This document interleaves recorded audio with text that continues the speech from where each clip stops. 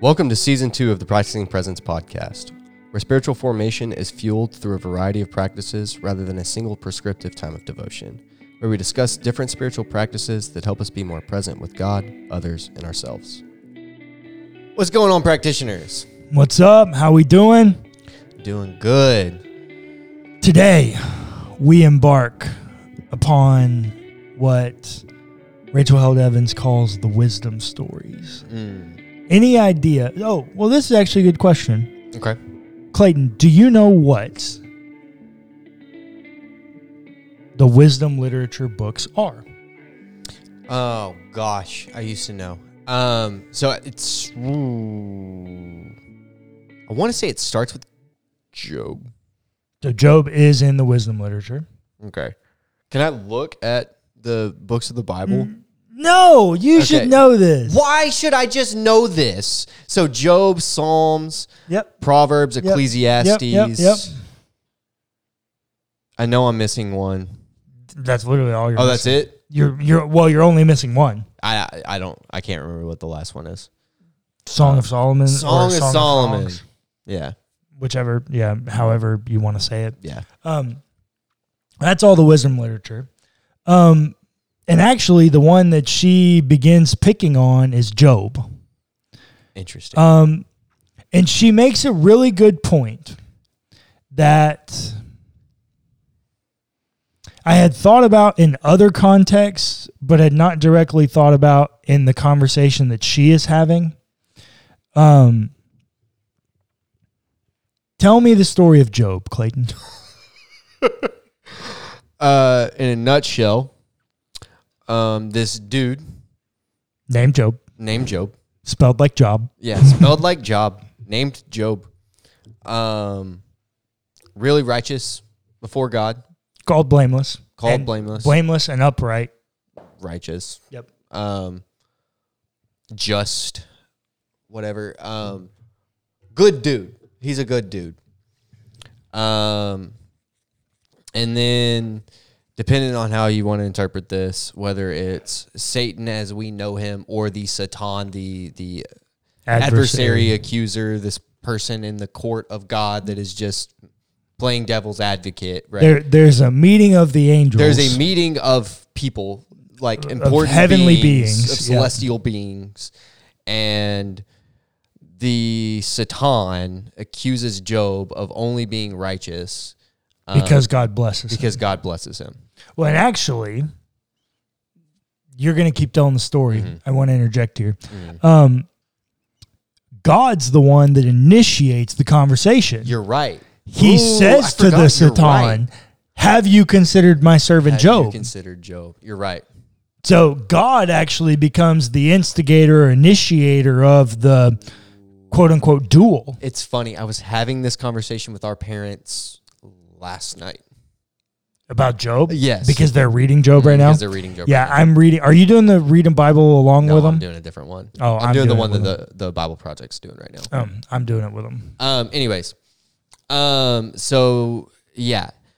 And then God's like, okay, well, have at him, essentially.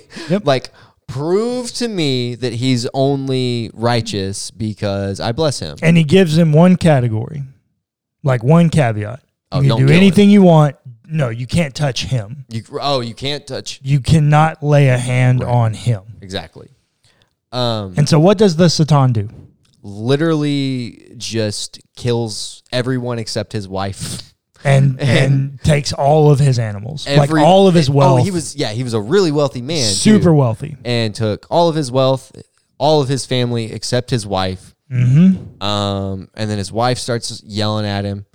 And why don't you just curse God? Why don't you just curse God and die? Yep, right. Yep. And then he's like, no, he says some things that... Well, and in the middle, there's an interjection. You get back to the throne room scene. You go back to the court. Yeah. And I was trying to... We're going in detail. Okay. Yeah.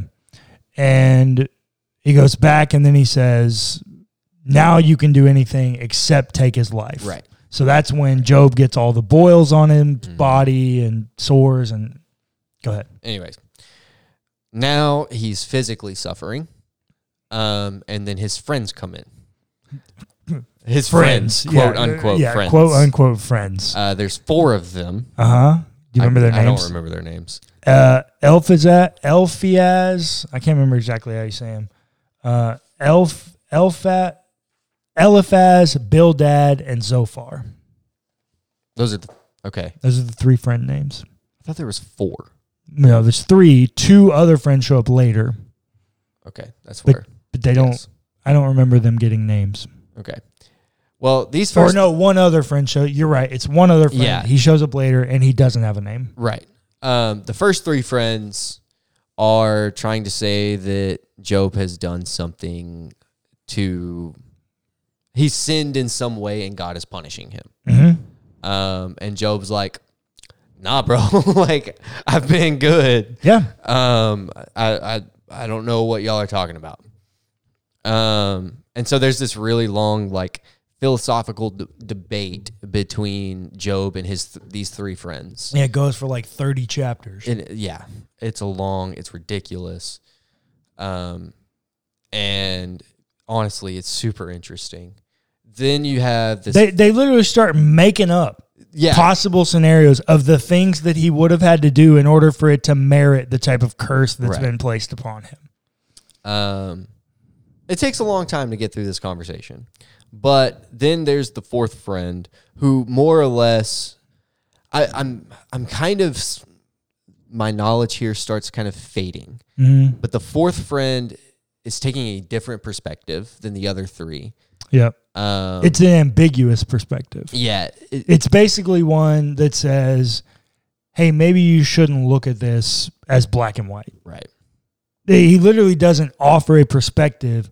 He's just like the eternal poser of questions.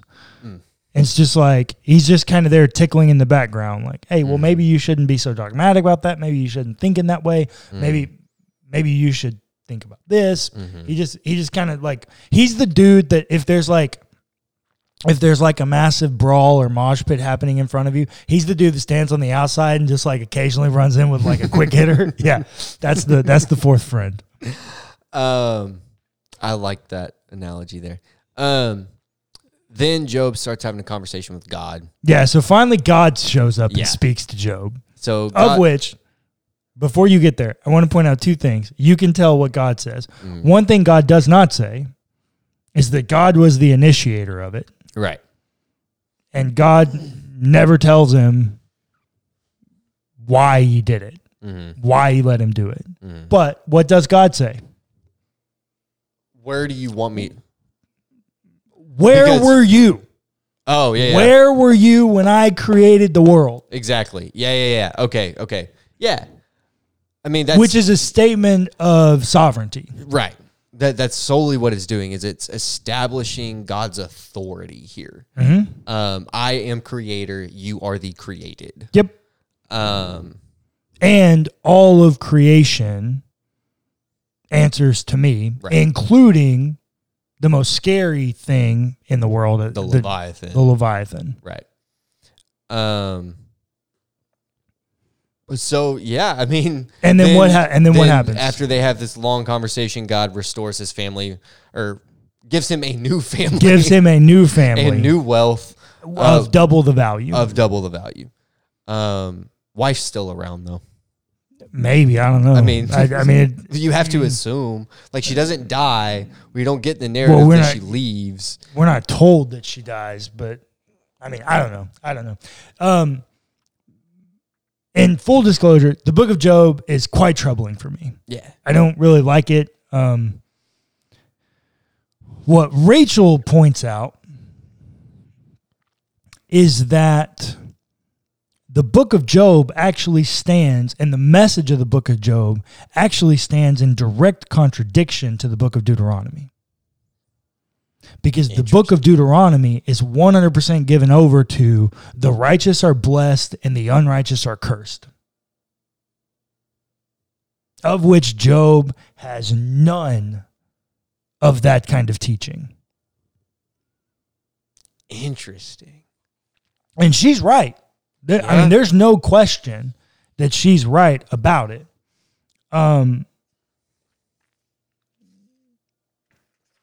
There's no question that she's right about it. And what she's getting at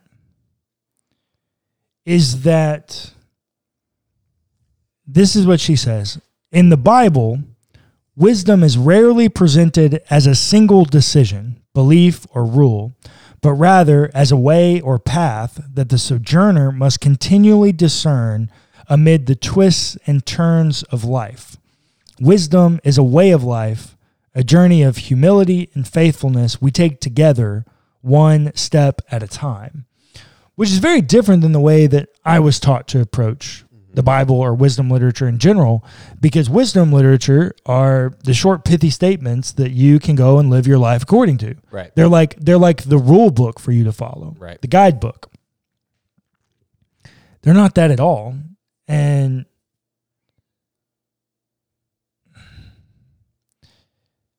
honestly, if you were going to look to them to be a rule book or a guidebook in that way, the wisdom literature is kind of a big problem for you. And one of her great examples is in the way that wisdom literature is given over to lament. Lament gives a human freedom in a sense. Yeah. To allow God to speak, to work in your vulnerability. Yeah. In a certain way. And the wisdom literature is littered with it. Yeah. I mean, that's entirely what Ecclesiastes is. No, it's not lament. I would say that large portions of it is. He's lamenting over the fact that he no longer sees value in things, right? Like, no, well, I don't know. It's a really cynical way of looking at Ecclesiastes' claim. I mean, Ecclesiastes his claim is that, hey, you should follow what I'm saying in this book because right. I'm the wisest person who's ever lived and I've right. tried all these things. Mm-hmm. I don't think it's lament at all. Lament is like, I'm angry at God. Right. Lament. This 100% negativity, which I don't think Ecclesiastes is given over to quite in that way. What? This is a conversation we can have out. It is. Air. All right, let me read this paragraph to you because I noted it. This is her talking about the book of Job. Mm-hmm. From this book, above all of the others in Scripture, we learn that the person in pain is a theologian of unique authority, wrote Old Testament scholar Ellen Davis in her marvelous book titled Getting Involved with God. The one who complains to God, pleads with God, rails at God, does not let God off the hook for a minute. She is at last admitted to a mystery. She passes through a door that only pain will open, and is thus qualified to speak of God in a way that others, whom we generally call more fortunate, cannot speak. Even more significantly, the book of Job challenges the prevailing wisdom found elsewhere in Scripture, that good things happen to good people and bad things happen to bad people. As professor and author Timothy Beale put it, the book of Job is like a fault line running through the Bible.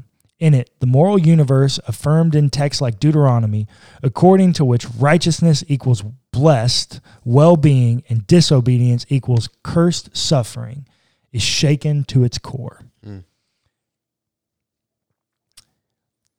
So the question that we're having here throughout Job and the wisdom literature is a question of theodicy, the problem of evil. Yep. Why do good people suffer? This is what Rachel says. There is not a biblical view of theodicy. There are biblical views of theodicy, and the people who wrote and assembled Scripture seemed perfectly fine with that unresolved tension. Wisdom, it seems, is situational. It isn't just about knowing what to say. It's about knowing when to say it, and it's not just about knowing what is true. It's about knowing when it's true. Do you agree?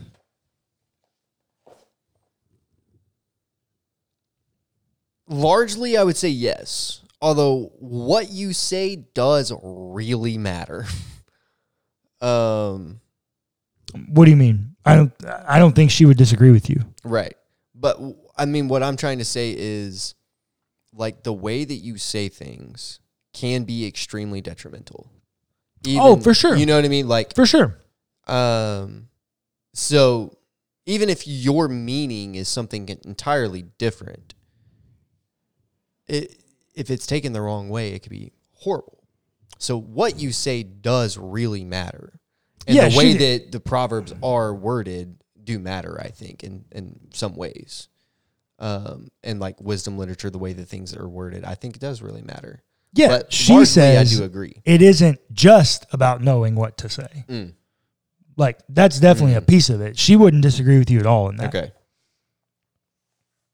Yeah, she wouldn't disagree with you at all. I mean, I would agree then. Like,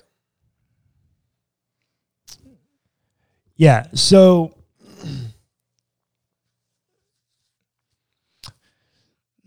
one of the things that she brings up, which has definitely been true in my life and was actually really advantageous to like my deconstruction journey, is this paragraph right here. She says, "I'd always thought the more time I spent with the Bible, the more clarity I would receive." Yeah. We laugh about it now because we grew up thinking the same thing. Yeah. But as my nightstand grew cluttered with precarious stacks of books presenting 4 views on atonement, 3 views on hell, 5 views on evolution, and 4 views on homosexuality, it became apparent that even among people who believe the Bible to speak with authority, the Bible's message is not always plain. Yeah. The presence of hundreds, if not thousands, of Christian denominations make this point obvious. There's no question. I mean, and part of that is the wisdom literature and the ambiguity in the ways that this unique section of books contradicts other sections of the scriptures, right, or tells another perspective. If you really look at it that way, and I feel like most of our argument in this chapter is kind of like it's a conversation against inerrancy is really what it boils down to. And this is what she says. She says, ask a Catholic monk, an Orthodox priest, an evangelical pastor, and a Reformed rabbi how many books are in the Bible, and you'll get 4 different answers. These various traditions sort their books in different ways too. Yeah. Because Scripture consists of stories, poems, proverbs, letters, laws, genealogies, parables, and a host of other genres that can be difficult to categorize since they emerge from a culture so different from our own. Well, we may wish for a clear, perspicuous text. That's not what God gave us. Instead, God gave us a cacophony of voices and perspectives, all in conversation with one another, representing the breadth and depth of the human experience and all its complexities and contradictions. And you know, there's kind of an element of beauty in that. Yeah. This is why she thinks it's beautiful. When God gave us the Bible, God did not give us internally consistent book of answers. God gave us an inspired library of diverse writings rooted in a variety of contexts that have stood the test of time, precisely because together they avoid simplistic solutions to complex problems. It's almost as though God trusts us to approach them with wisdom, to use discernment as we read and interpret, and to remain open to other points of view. Yeah. This is, I mean, that statement is clearly given over to, like, postmodernism, but, like... Why is that bad? And it's not bad. It's not bad. I'm not saying that that's a bad thing, and because I was saying that to say this. What I'm about to say is going to sound super postmodern, but it allows freedom in your own relationship and experience with God. Correct. That's what the variety of voices in Scripture, I think, is trying to do. I would agree with you. And I think part of the reason that it's trying to do that is because, as we say, trauma is relative. If you've ever been through trauma, you know that not everybody handles it the same. Mm-hmm. A plethora of voices in wisdom literature and lament really help people figure out how to deal and process these things. And this is what I want to leave you with from Rachel. Often I hear from readers who left their churches because they had no songs for them to sing after the miscarriage, the shooting, the earthquake, the divorce, the diagnosis, the attack, the bankruptcy. That American tendency toward triumphalism, of optimism rooted in success, money, and privilege, will infect and sap of substance any faith community that has lost its capacity for holding space for those in grief. As therapists and caregivers explain, to hold space for someone is to simply sit with them in their pain, without judgment or solutions, and remain present and attentive no matter the outcome. The Psalms are, in a sense, God's way of holding space for us. They invite us to rejoice, wrestle, cry, complain, offer thanks, and shout obscenities before our Maker, without self-consciousness and without fear. Life is full of sort of joys and sorrows. They don't resolve neatly in a major key. God knows that. The Bible knows that. Why don't we? It is telling and extraordinary that in his most vulnerable moment, Jesus himself turned to the Psalms. Hanging from a Roman cross between two thieves, while his mother and loved ones watched in shock, he cried, "Eli, Eli, lama sabachthani." My God, why have you forsaken me? It's a cry straight from Psalm 22. The God to whom these words were first spoken, speaking them back in human form. 3 days later, Jesus would rise from the dead, but in that moment, when all hope was lost and the darkness overwhelmed, only poetry would do. Thanks for listening to the Practicing Presence podcast hosted by Wellhouse Church. Be sure to give us a rating and a review if you enjoyed the episode. It's free and it helps us immensely. Also, feel free to check out our other podcasts.